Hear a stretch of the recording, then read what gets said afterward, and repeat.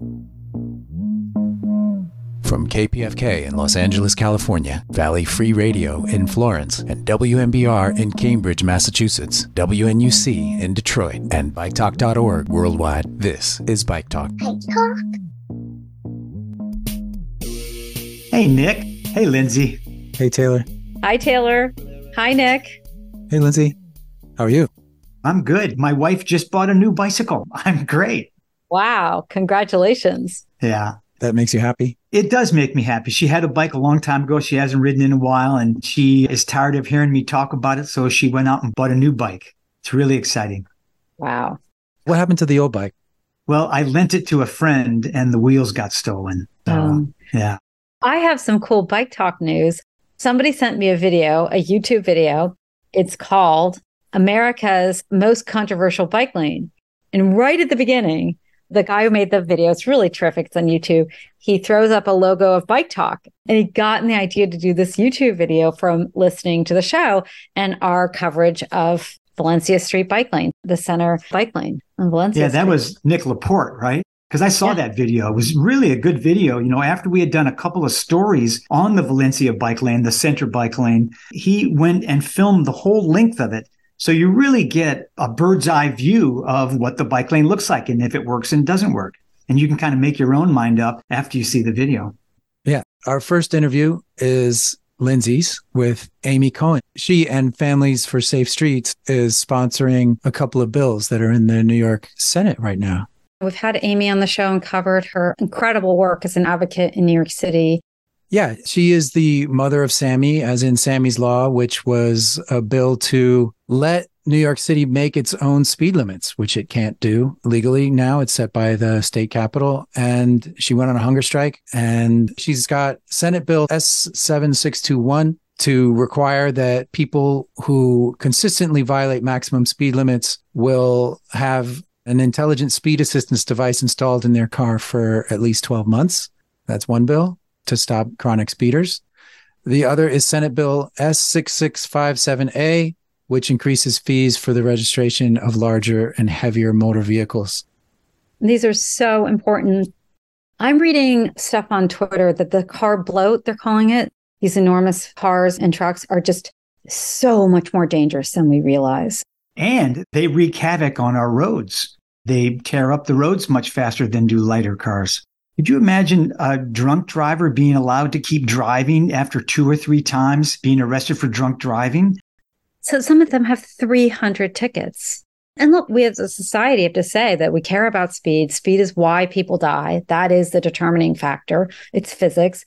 To install a speed governor in the car of a speeder seems to make a lot of sense. Right. And they put speed governors on scooters. And that's just anybody. Right. Here's your interview with Amy Cohen. Welcome, Amy. Thank you so much for coming on the podcast. And you've been such a leader in the space of safe streets. Tell us where you think this movement is right now. You know, it's hard for me to really acknowledge that it's been 10 years since I've been fighting for safe streets. October 8th, I marked 10 years since I lost my 12-year-old son. Still hard every day, but we fight for safe streets because we don't want this to happen to anyone else. So all of us in Families for Safe Streets have lost a family member or suffered a serious injury. And we're a growing movement. We started in New York City. We now have chapters across the country and many individuals sharing their stories in their community to fight for change. And we're really at a crisis in the movement in terms of the huge growth in the number of people joining our horrible club. And it is really tied to 2 factors. It's an inability at the city, state, and federal level to really address the crisis of speeding and speed on our streets, and the growth of SUVs and large vehicles and pickup trucks. It's often the only car you can buy now. There's not even sedans available. They're posing a huge challenge and danger to people, particularly outside of vehicles. I think that the speed is something that people don't fully understand. The safe system approach has 3 key variables: safe speeds, safe roads and safe vehicles. And it's safe roads to design your roads in a way that promotes driving at a safe speed. But that is also coupled with what are we setting the speed limit to be on our roads so that we design around that. And we have a couple of huge barriers. Right now, the federal government still has an 85th percentile rule, which says that localities must set the speed limit based on the speed that 85% of drivers are going. So as drivers go faster and roads get wider, they just raise the speed limit to accommodate that. Now, there was a huge push to give comments when the feds opened for comment a revision of the rule book where the 85th percentile is included. And so we are hopeful that that will change, but we are still waiting. California is ahead of the curve where you are from in that they've eliminated the 85th percentile at the state level. That's a big step forward. But fighting for safe speed limits and for roadway design to support that, it shouldn't be this hard. This past spring, I went on a 100-hour hunger strike to pass a bill named after my son that would allow New York City to have control over its speed limits and lower it to 20 on residential streets. It shouldn't take that to make change. And yet we have to go back this year and still fight for the bill. We were following your story and it was incredibly moving. And you prevailed, right? They changed it, right? No, they adjourned without bringing the bill for a vote. Oh, my God. We were very close. The Speaker of the New York State Assembly embarrassingly acknowledged on the record that we had a vast majority of the votes, but there were a few holdouts, and so he didn't bring the bill to the floor for a vote. The Daily News, one of the big papers in New York, wrote an editorial really slamming him for what happened to democracy and majority rules. So we are going back this session. We have amendments that we've agreed to that will be introduced that we are hopeful it gets passed this year. What are the compromises you had to make that you think might get it over the finish line? We are agreeing that it will be just for residential streets and that there will be a 6-month grace period for people not to get ticketed at that new lowered speed limit and a public education campaign to say that these changes have been made. But we have 2 other new things that we are pushing that we really think also will really make a difference in this crisis. So we have 2 bills in New York that we really think are models for the nation. Some people ignore the lower speed limit anyway. And what are you doing with those high flyers? There are hundreds of them in New York who had over 300 tickets. There are people who are just ignoring the slap on the wrist that we are providing. Now, for the vast majority of people, automated enforcement, that really works. Most people get 1 or 2 tickets and never speed again. But some people just keep ignoring it. And so we have a bill that would mandate the installation of intelligent speed assistance. It's a device that can be added to a car post-market, and we are modeling it after the installation of devices to prevent people from drunk driving, right? Ignition interlock. It would go through the same process. Those frequent flyers who can't seem to obey the law with the speed camera program that we have now, they would have to install intelligent speed assistance in their car so that they stop speeding. The technology is designed to actually prevent somebody from exceeding the speed limit. It makes so much sense. The second thing is we're building on something that is happening nationally across the country. There's a move to really try to disincentivize the giant vehicles on our roadways, right? We got these SUVs, we got these pickups. They have terrible visibility. They are larger, and then going at the higher speeds that we are allowing, they are killing pedestrians and cyclists in record numbers. We have the highest number of people dying while cycling in New York City this year in many, many years. And it's a trend that is happening, biking, walking, rolling across the country. So this bill would have different rates of registration fees based on how heavy your vehicle is. They did it in Washington, D.C. with a very modest increase for very heavy vehicles. There's a study that just passed in California to look at changing registration fees based on the size of the vehicle. They're looking at it in Colorado as well. So it's really a national trend, and I really encourage other people to encourage their champions in their state legislature to introduce a similar bill. I mean, these are so common sense. And one of these big cars could be 5 times as dangerous as a small car. And at the very least, they should cover the difference and the damage that they're doing. It's just a matter of pure physics, right? We're letting cars go faster. and they're bigger. And then they also have a much higher front hood. So if they do hit somebody outside of the vehicle, instead of hitting somebody on their legs, they're hitting them on their chests and crushing them to death. And with these high speeds that we are permitting, cars have a much less likelihood of being able to stop in time, right? Depending on how fast you are, that's how many more feet you need to stop your vehicle. Just a horrific combination. So these are two things that we really think can be a model for the nation and can really make a difference, right? We got to really address the people who are driving recklessly on our roadways, who are disproportionately causing harm. There's a study in New York City that shows that people who have those repeat tickets are responsible for many more deaths and injuries on our roadways. It's not a really surprising statistic, right? If you're going to drive so recklessly, at some point you're paying Russian roulette and someone's going to get hurt. In LA, people drive 70 miles an hour on streets that go by residential neighborhoods. You get trapped in your communities. You don't want to cross the street. What would you think is like the best speed and design for a street? What speed limit, if we could wave a magic wand? In dense pedestrian neighborhoods where there are people walking and biking and scooting and driving, obviously you need a very different speed limit than you do on a highway or a street that does not have that kind of multimodal use traffic. The data shows 20 miles per hour is plenty in a dense multimodal use community. That's not just New York City, but those are your town centers and your communities where people are crossing the street regularly. 75 miles an hour, even on a highway ever, is always too fast. It's unnecessary. The capacity of a street is the same at 50 miles an hour as 20 miles an hour because we stagger so much more. So it's not even the argument that, oh, well, you'll get more cars through the system. Well, you won't. Right. People get to their destination 2 minutes faster. They're driving to speed up to the next light.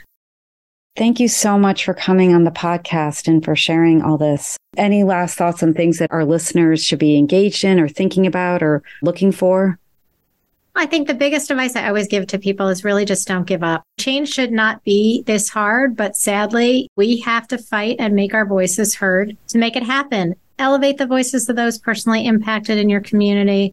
Build coalitions outside the street safety movement. It is something that we are doing for Sammy's Law more in the districts of those people who were opposed, right? You really got to reach out to the schools and the community groups and the church leaders and get other people to join us to demand safe streets. Last week, a 6-year-old boy was killed at the same school that my son attended. We need those communities to stand up with us and say enough is enough. Thank you so much for coming on the podcast. Thank you. Last night, I was biking on a street with a bike stripe, not even a full bike lane, just a bike stripe. And then all of a sudden, the bike stripe ended and I was thrown out into the lane with all the other cars. And an SUV going 35 miles an hour skimmed me so close, it scared the living daylights out of me. Of course, I caught him at the next intersection and was like, dude, you scared the living daylights out of me.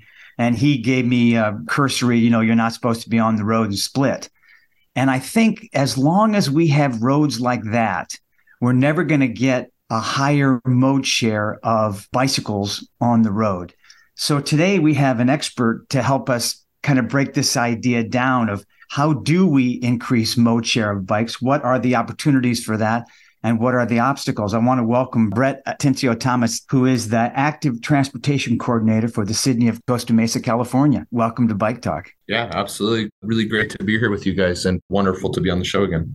Brett, I interviewed you a couple years ago and you kind of blew my mind when we talked and you introduced me to so many new ideas and I'm just really excited to revisit them. Yeah, absolutely. So Brett, you're speaking for yourself today. You're not speaking as a representative of the City of Costa Mesa, but I wonder if you could talk to us a little bit about how do we increase the mode share of people on the road that are biking rather than in cars? Yeah, as a whole, the United States for the National Household Travel Studies shows to be around 1%. And when you look at smaller cities in the Netherlands and along the North Sea, you find a lot of 50%, and that seems to be the highest. Wow. So the real question is in the United States, what is actually possible?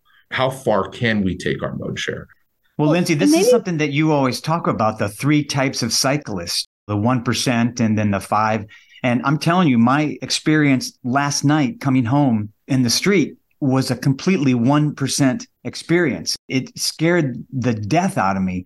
And I can imagine that very few other cyclists would be comfortable on that road. And that's a main road with a bike striped lane. I mean, I'll just add to that when I interviewed Brett a few years ago, one of the things he pointed out was that Portland and New York had gotten to, I think you said 6 to 8% mode share. And then for a decade, they were adding hundreds of miles of bike lanes, and that 8% didn't budge. And that lined up with Roger Geller's study that showed that there's 1% of people are fearless, I think he says, then another 7%, but 1 plus 7% equals 8%. It's strong and fearless, enthused and confident, and interested but concerned. Roger Geller, director of Portland Bureau of Transportation, back in the mid-2000s, started to think along these lines of how do we get people to ride bicycles? Who rides bicycles, right? And this was later fleshed out a little bit more by Jennifer Dill at Portland State University. And really what they were looking at is the various factors that impact riding a bicycle on a city street. A lot of it's based on attitude and political values towards modes of transportation, how people see modes of transportation, how they see themselves, their values. And then a lot of it's based on physical ability, who can actually ride a bicycle. And then a lot of it is also based on the comfort level of facilities. And that's really where we get into that. And the way he broke it down is you have strong and fearless, and that's 1% of the population. And this is folks that will ride a bicycle anywhere. They will ride a bicycle on any street. They would ride a bicycle probably on a freeway if they were allowed to, right? These are people that are absolutely strong and fearless. They're absolutely ready to ride a bicycle. They'll do it anywhere. And that accounts for about 1%. Not unconsequentially that we have 1% mode share in the United States, right, for bicycles. Now, the second group that Roger Geller broke it down to is the enthused and the confident. And these are people that ride bicycles. They're enthusiastic about bicycle riding. They're confident riding bicycles. They might not necessarily ride on a freeway like that strong and fearless group, but these are folks that ride bicycles. And that group is 7%. And these are people that ride bicycles on bike lanes that we have developed throughout the United States, the type of bicycle infrastructure that we've developed. And when you look at cities like Portland, they have developed great bicycle infrastructure for United States standards, as has New York, and Chicago's doing it right now. San Francisco's on its way to doing it. And most of these cities are capping out around that 8%. That's the 1% strong and fearless and the 7% enthused and confident. Now, the next group that Roger Geller talks about is the interested but concerned. And this is the largest group. This group in their studies accounted for about 60%. And these studies looking at behavior, attitudes towards bicycling, physical ability, comfort level in facilities. These were scientific surveys and studies, and they were surveying the population to try to figure out who was able to ride a bicycle and who wanted to ride a bicycle within that group. And that interested and concerned group made up about 60% of the population. This is a group that would like to ride a bicycle if it was safe, right? This is the group that wants to be separated from vehicles. Now, within the study, there was the last group, which is the no way, no how, and that accounted for about 32%. These are folks that either for political reasons, political values, or physical ability are simply not going to ride a bicycle on a city street. I am definitely interested but concerned. I will bike 1,000% the minute it's safe. Historically, this is what engineers and planners have been trying to attract, is this interested and concerned group.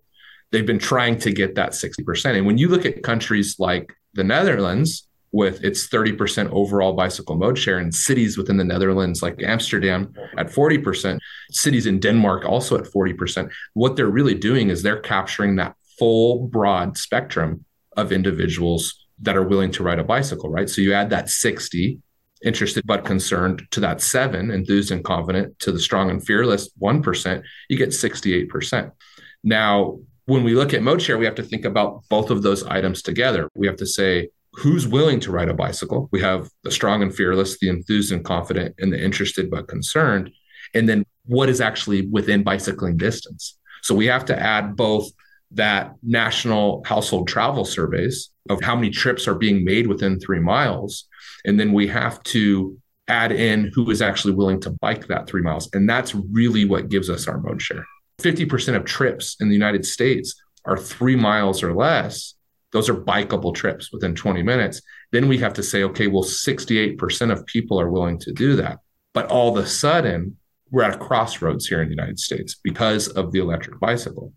Not only is the electric bicycle making distance shorter for bicycling trips, it's making all of a sudden within 6 miles, I can ride a bicycle in 20 minutes to a destination that's within 6 miles of me, which accounts for 75% of all trips in the United States. 75% of trips are within 6 miles. But also, the electric bicycle is breaking down that no way, no how group. Oh. This is where it gets interesting. It's because now we have the no way, no how people that historically wouldn't ride a bike because of either physical ability or political values. And that's being turned on its head. You have the folks that would say, hey, you know what? I can never ride a bike because it's just not physically palatable for me. Now they can ride a bike.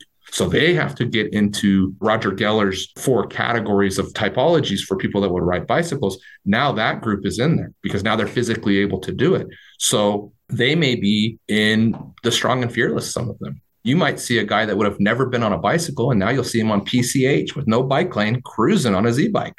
Just cruising down PCH. So that changes the conversation. And then you have the political value side of it, where you have people that said, hey, you know what? Bicycling is for people that are really into the green movement. This is for environmentalists. I'm not an environmentalist. Now bicycling is cool. Bicycling is just for kids. Well, now bicycling's for adults. Bicycling is just for the weekend warrior Lycra crowd. Well, now I can ride a bicycle to the market and see my friends. So the electric bicycle entering the conversation completely puts on its head where bicycle mode share can go. This is so fascinating, the political, and I think you've basically framed it as people who saw it as sort of a political statement, but it turns out that they actually want to bike if they can get past some politics there. Right. Bicycling has become cool. And now all of a sudden, the one piece missing is the infrastructure. Because even when we shoehorn in all these new folks on e-bikes into the 4 categories, most of them are still going to go into that 60% category of the interested but concerned. I'd love to drill down on the infrastructure. I think we can all agree there's the 1%, right? They'll bike on a freeway, and most people want to bike, and most trips are very bikeable. So what do you think is going on with the 8%? Been at this 8% level because that's the infrastructure that we've been building. We're not capturing that interested and confident crowd, and rightfully so.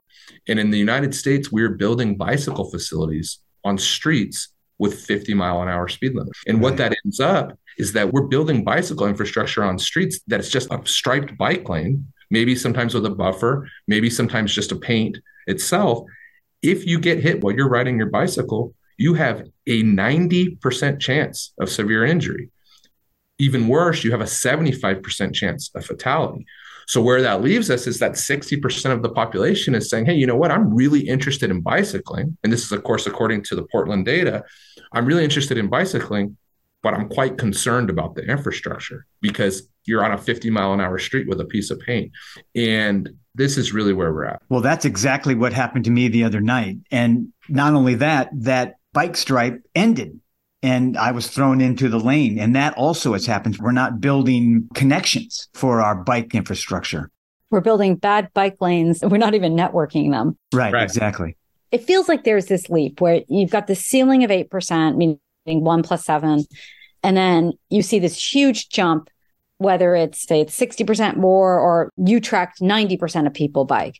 So is there a way to figure out, or is this just something we should all be talking about figuring out, what infrastructure gets you from New York to Utrecht? Yeah, absolutely. Right. Because New York is doing a great job and they're building great bicycle infrastructure. And Portland built great bicycle infrastructure and continues to build it. And like we've mentioned, they're sitting at that 8%. And in order to encourage the interested but concerned, that 60% group from the Portland data, there needs to be infrastructure that allows them to never be with automobiles traveling more than 15 miles an hour. The NACDO injury and fatality data tells us that the risk of severe injury climbs to 10% at 16 miles an hour. So really what that means is that when we have arterial roads with bicycle infrastructure along it, it needs to be completely separated from any vehicle traffic that's going more than 15 miles an hour. We have great residential streets in the United States. We have many cities that have great grid systems. And if we want bicycle riders on those streets, the posted speed limit needs to be 10 or 15 miles an hour. And then we start to build a network where you, as someone riding a bicycle, is never with a vehicle that is going more than 15 miles an hour, because really that's what that 60% group is saying. That 60% interested but concerned group is saying, hey, I want to ride a bicycle, but I'm not going to ride it on a street with vehicles going more than 15 miles an hour. And what you said, Taylor, is a great point, is to get through the intersection as well. Because it's one thing to build great infrastructure mid-block and to keep bikes separated from vehicles that are going more than 15 miles an hour mid-block. But if at the intersection, they are all of a sudden mixing with vehicles going more than 15 miles an hour, that interested and concerned group is simply not going to ride. And that's why we're at that 8%. Whereas when I'm in Amsterdam, I am in completely separated infrastructure. When I'm on an arterial, I am never next to a vehicle on an arterial that's going more than 15 miles an hour. And when I'm on a collector street, the vehicles are only going 15 miles an hour or less. So I know that my risk of severe injury is lower than 10% if I was in collision with a vehicle when I'm on my bicycle. And Lindsay, this is something you talk about all the time. Here in Los Angeles, we have just added some protected bike lanes along Venice Boulevard, which is a east-west arterial that goes from the beach all the way to downtown. And that infrastructure is really nice. It's protected and it's buffered. But at the intersections, it is still difficult. And Lindsay, you've said to me a couple of times that you're not going to ride on that street. And you're one of those people that if we could get the intersections safe, you then would ride on that street, is what you're saying. Yeah. Brett, tell us about the intersections. First of all, how do you make them safe? The reality is that almost all practitioners, engineers and planners that build streets right now, not only went to school during an automobile-dominated era of infrastructure development, but they were also born into it. And philosophically, this is the way they think. Engineers and planners, for the most part, they think in a way that looks at the movement of automobiles as the number one concern and number one priority. And what that is translated into is our standards that we build roadways with are thought of in that way. So we have standards that make it very, very hard and very difficult to build bicycle infrastructure that doesn't put cars as the priority. The cars are the priority. Bicycles are looked as sort of a privilege or an afterthought. And really that translates into our intersections. It's really easy to find a roadway that's wide enough and say, hey, you know what? I can put in a buffered bike lane. And even if that buffered bike lane is not perfect, and we can talk about that, that's probably more in the 8% category, even a buffered bike lane, unless it has vertical, concrete, or some other form of physical separation, where that more than 15 mile an hour vehicle is not intruding into that space. It's still an 8% piece of infrastructure. But if it doesn't get to the intersection, it's never going to reach that 8% level. Because at the end of the day, it's only as good as it is that goes through the intersection. Unfortunately, our standards here in the United States for roadway design make it very hard to build bicycle facilities through intersections. We still haven't caught up to that point. Can you elaborate on that? What could it look like? What should it look like? I think a lot of your listeners have seen these Dutch style interchanges, and these are really sexy in a way, and they make it so bicycles are never interacting with vehicles. But these are also very, very space intensive. Really, the key is to bring the separation of the bicycle facility all the way to the intersection and then separate the automobile mode phasing for the traffic signal from the bicycle mode phasing for the traffic signal. They need to go at separate times. And that prevents things like the concerns that a lot of engineers and planners have, such as right and vehicle turns across a bicycle facility. In this country, most cities have many, many, many spaces where there's 100-foot wide right-of-way. So the space is there. It's really the paradigm that needs to shift. And once that paradigm shifts, we start putting priority towards bicycles and other modes of transportation, or at least making them equal to the automobile. But our standards are still putting the automobile above the bicycle. So let me dig in on that for a second. So basically, the bike comes up to the intersection. The bike and the car are going into the intersection. How do we keep the car from making a right-hand turn into the bike lane? The right is prohibited across that until the bicycle stops. So you have a different signal for each. There's a signal for the bicycle. The bicycle signal turns red. The green signal for the car allows the right turn. In some cities, such as San Francisco, what they've started to do is they've started to prohibit rights at certain points and use mechanisms like that. doing a super block system feels like the easiest is that you can't make a right into a residential neighborhood except very specific places, so that there is no right-hand turn to protect. Right. And that gets back to the group of the conversation, right? We look at streets in the United States as movement of cars. So we say, how do we get people directly to their house as fast as possible? Instead of exactly what you said right now, Lindsay, which is let's limit those right turns to certain points. Let's make it harder to drive and easier to bicycle. We can't only make cycling safer, we have to make driving a little bit more difficult, a little bit more onerous. Brett, you really tied everything up perfectly for us. And you brought together a lot of different interviews that we've been doing over the past few weeks and kind of put them all in one package for us here today. Brett Atencio Thomas, thank you very much for coming on Bike Talk and sharing all your knowledge with us. It was absolutely my pleasure. Thank you so much. He says it so clearly to me.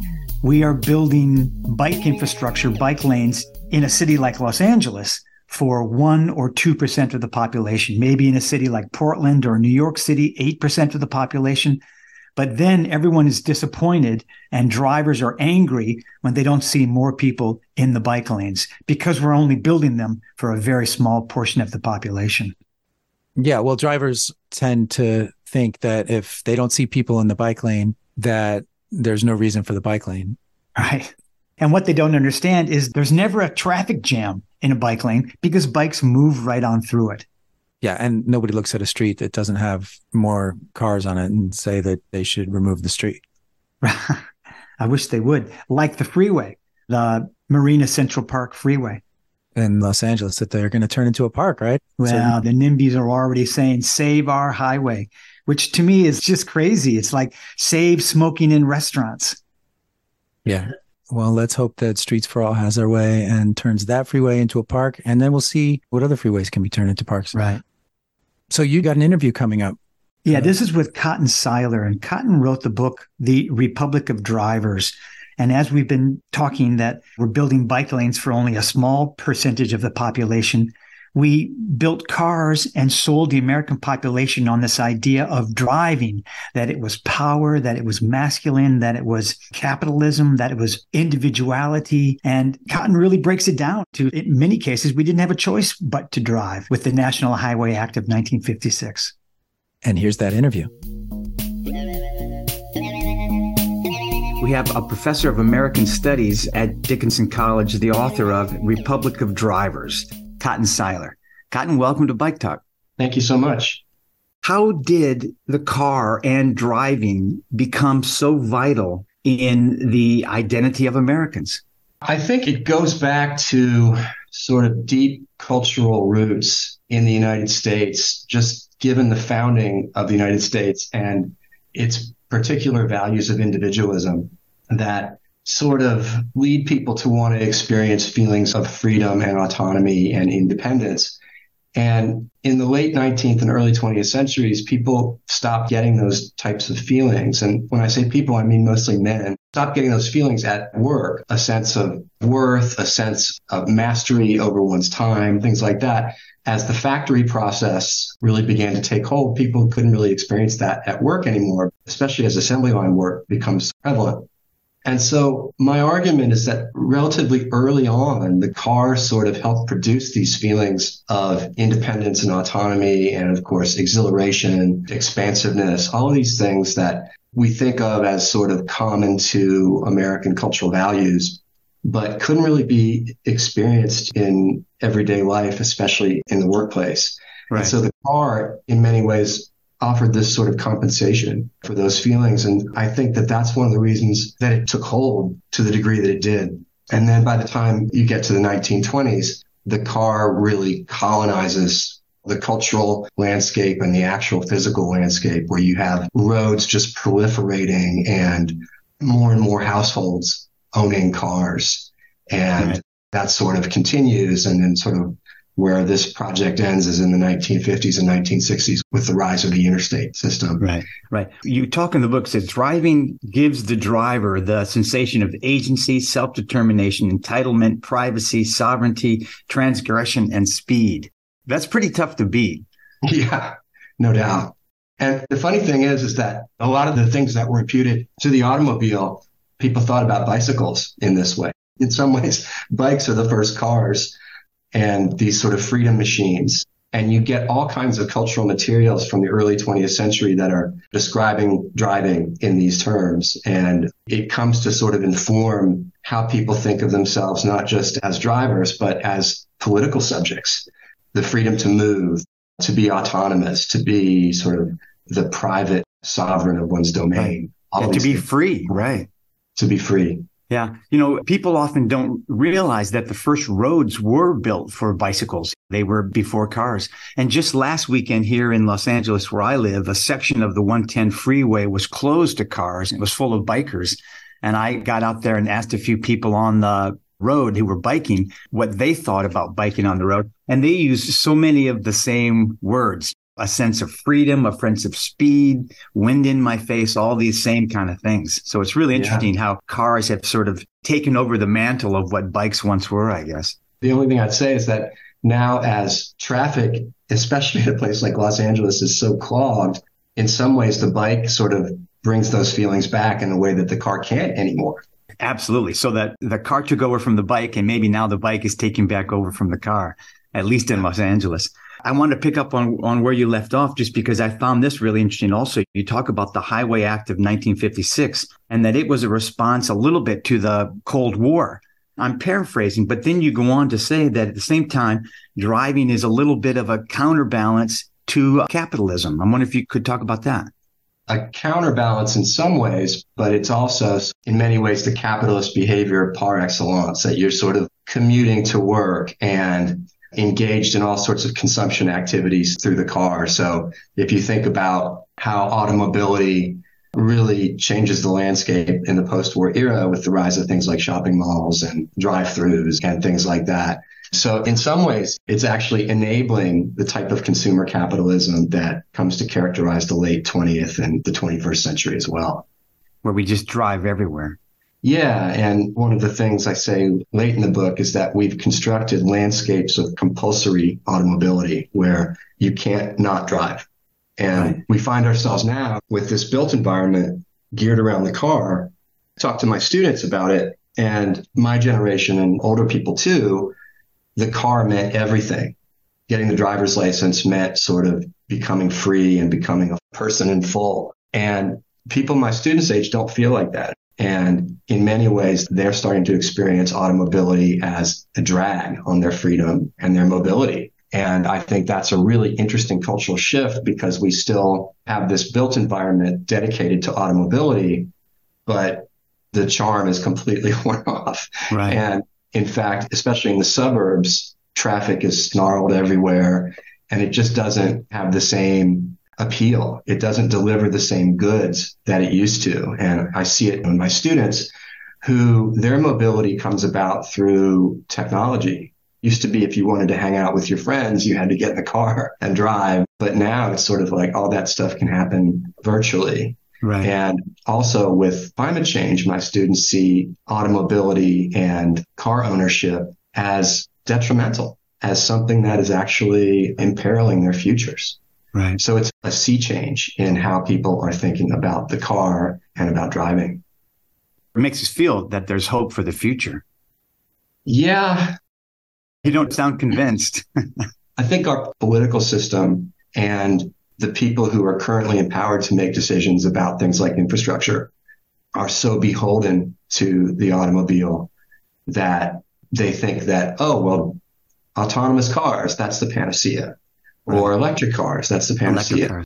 And I think what it calls for is re-envisioning of what our built environment and our patterns of work and residence and consumption and play.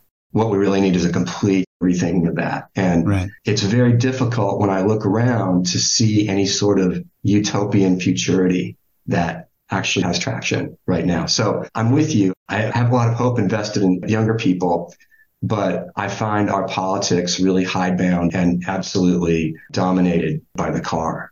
Right. I'm sure you've heard of 15-minute cities and the movement to reimagine cities back how they were before World War II or before the car, when everything you needed was within a 15-minute walk. But there's even a pushback against 15-minute cities, that it's government overtake or whatever. How do you feel about that? How do you feel that we're going to get out of that? Can we get back to an era of 15-minute cities? I think 15-minute cities are a great idea. I personally would like to live in one. I see it as the way forward in all kinds of ways in terms of carbon footprint and also just quality of life. But yeah, there are political forces pushing back against the world that isn't dominated by the car or maybe by the truck, the pickup truck or something like that. Some people are going to feel that as an impingement on their freedom to do what they want and go where they want as fast as they want and consuming as many resources as they want. And I think that's sort of a drag on progress. And the other drag on progress in terms of actually generating 15-minute cities across the country is infrastructure. The infrastructure of cities has been crumbling since the 1970s, essentially. They talked about an infrastructure crisis in the 1970s. That's only gotten worse. And the new infrastructure bill is a partial fix, but a lot more needs to be done if we're going to equip these cities for people to return to them in the numbers that used to be. We're going to have to invest a lot more in infrastructure. And that's also something that is a non-starter for certain political forces. Well, do you think it is a left-right issue? Are the left for bicycles and the right for trucks? Is it that simple? I don't think it's quite that simple. I do think that a specific performative masculinity has become kind of part of the mobility culture of the right that I do see in sort of the growth in enormous sort of militarized trucks. Right. And they're also the best-selling car, I think. And the most profitable, right? Yeah, the most profitable. And I think Ford no longer really makes cars, maybe the Ford Mustang, but I think Ford produces trucks almost exclusively. So I do see that as sort of a don't take my truck type of mentality. That's sort of shorthand for a lot of political attitudes that I do think is about the particular masculinity that feels threatened by a change and the communalism that you might find in walkable cities and things like that. But at the same time, I think the arguments need to be made to people on the right that this will actually be good for the economy. This will be, in many ways, liberating. There's nothing people on the right say they love more than freedom.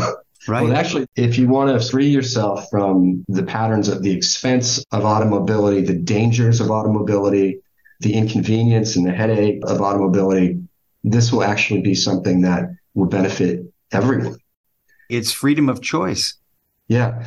I don't think we're going to get away from cars anytime soon. And that's okay. I think it's sort of going to be a phase out. I think that especially in the United States, any government mandate that lowers the boom on automobility is going to be a political non-starter. So I think there will be a phase out, but there also has to be a phase in of the infrastructures for cycling and pedestrianism and rapid transit and light rail and all that stuff. That has to come in too. I see less of those initiatives being politically viable at the moment. But I think politically, people do understand that the growth of automobility can't continue. You can't keep adding lanes to freeways and expect that that's going to solve the problem. Right. What's the quote by Albert Einstein? You can't fix the problem with the same thinking that got you in the problem. Right. Something like that. I think that the media doesn't help. There's some examples of where the people that drive the truck on commercials and or films and TV are big, strong people, and people that ride bikes, I'm thinking of the 40-year-old virgin or something like that, are weak. I think that needs to change also, so we can start to move the public's mindset away from this idea that the bigger the grill on your truck, the more manly you are, and you're a sissy or something if you're riding a bike. Yeah, I agree with that. I think representations are really important. At the same time, sort of media goes with what sells. Right. And those commercials, it's always the truck sort of climbing some mountain or something like that. Not stuck in traffic. Yeah, the reality is that we're mostly in traffic, because what those commercials are really sort of testifying to is purchase this product, use this product, and you will be free and you will be empowered and you will be manly and all of those things. And I think that that soul, that message resonates. Right. And I think sort of crafting a message that actually, no, if you purchase this, you're going to be saddled with all kinds of hassles and it actually will disempower you in a lot of ways. Once that message starts to gain traction, and I actually do think that that's more the reality of the situation, then maybe we'll start to see the needle move. Well, it sounds like it is a little bit just with your students and things like that. And I have 2 kids and they both drive, but they don't own cars yet. And I would like to keep them from owning cars for as long as possible. And I guess we'll see. The book was published in 2008. What has changed? What would you add to the book now, 15 years later? Yeah, that's a really good question. I'm actually just coming back from Korea, a mobility studies conference there, and talking to people who teach the book or who have used the book in their research. And I think the biggest thing is that between 2008 and now, it's become clearer to me, and I think a lot of other people, that this is not a sustainable way of life, and that the sort of politics of driving predicated on feelings of freedom and agency, those are no longer really there. It's almost like this sort of manic drumming them up by advertisers and the auto industry. But everybody knows now, it's beyond the writing is on the wall. It's like the writing is on the page now, that something's got to give, that the system of automobility is broken and it's actually diminishing our quality of life in a lot of ways. It's been really heartening to see freeways coming down in various American cities and people rethinking that. We live in Baltimore, and the sort of highway to nowhere, that's a really interesting new development where people are trying to address mobility, infrastructure, racism. Right. So there's been a lot of developments that I think are really beneficial. And I think the consciousness of automobility as running out of time in terms of a way of living. The other thing that I'll add is that there's also some sort of nostalgia in me for the 1950s, in which the state stepped in and said, you know what, we're going to give everybody this amazing infrastructure. Right. And we're going to do it because we believe in the people. We believe in the population, and we are going to deliver to that population something that is going to enable better lives. That's going to enable them to do what they want, to be freer, to enrich themselves in all kinds of ways. And so I think there's a nostalgia in me. I wasn't alive in the 50s, but I do have this sort of envy of the idea of a state that is really interested in provisioning people with superb infrastructure and having that be part of sort of national pride and national mission. So that's something that in my new book, which is about infrastructure and population and race, I'm really trying to think about sort of how we get to a place where we come together as a collective to demand all of the good things that can be provided only by a state, right? Only by the government, because the government is the only entity with the authority and the deep pockets to be able to produce something that is going to be available democratically to all users. I was just in Korea. My wife and I were in Japan this summer, and to see the infrastructure provision of those governments, it's really remarkable. It really sort of empowers people to come together. The Japanese government just put in a new bullet train line to Kyushu with the reasoning that, well, a lot of people are aging in Kyushu and a lot of their family members are on Honshu or other islands. We need those people to be able to go home to see their parents. In 1950s America, there was a sense of care for the population that delivered really great infrastructure. Of course, that population was imagined as a white population. Right. And so as the United States grows more multiracial and demographically diverse, the challenge is then how do we sustain a public that is provided with the very best infrastructure that can be provided. Wow. What's the title of your new book? It's called White Care, Race, and Infrastructure in the United States. I didn't see it when I looked. Is it out yet? Is it out now? No, I'm finishing it at the moment. Okay, good. It's way overdue to my publisher. Yeah. Well, listen, it's the next book on my list. I don't think I said this while we were recording, but the idea of interviewing you and talking about your book came from a listener. And when we got the email, one of the guys on our staff, Rick Reisenberg, said, this is an amazing book. And now 2 people on our staff, Rick and me, also think it's an amazing book. Cotton Seiler, The Republic of Drivers, A Cultural History of Automobility in America. It's a fascinating read. We covered what, 1/10 of the book? I hate to end our talk now. Tell me, what do you teach?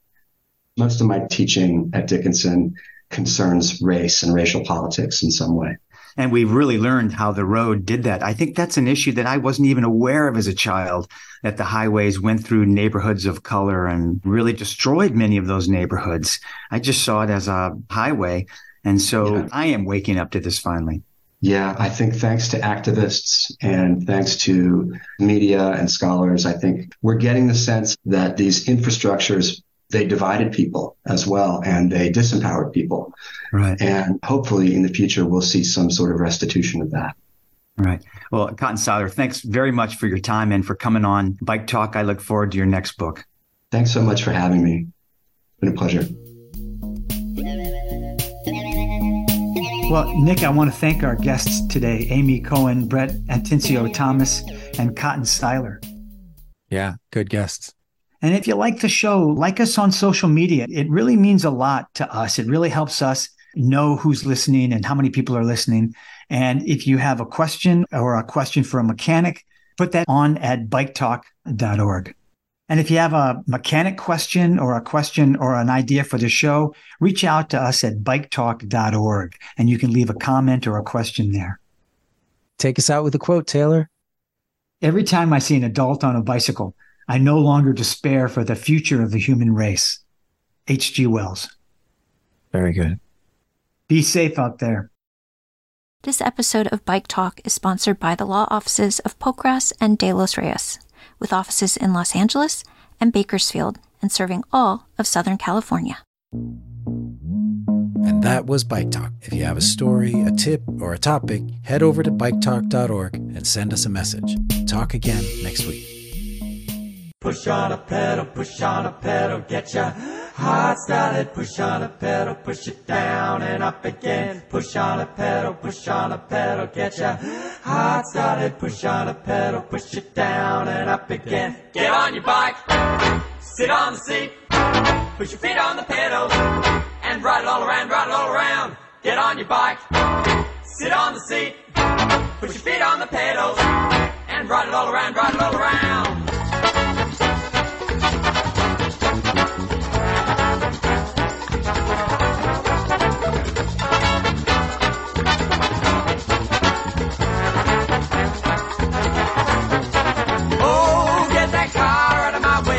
Ride my bike today, it keeps me fit, get me there. I won't go stinking out the air, leave behind the daily grind. Let your mind unwind, live its life, pretend to life. Better get yourself a bike.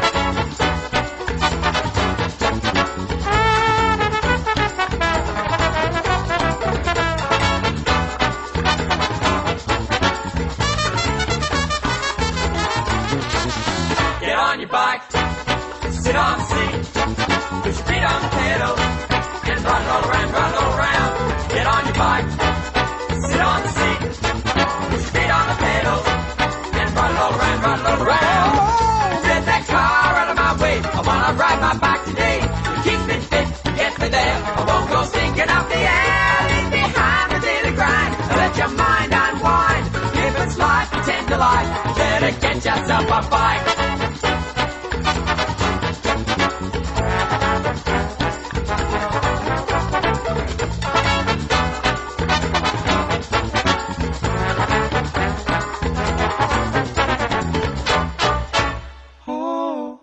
Got yourself a bike. Oh, got yourself a bike. Oh, got yourself a bike. Oh, got yourself a bike. Oh, got yourself a bike. Oh, got yourself a bike. Oh, got yourself a bike.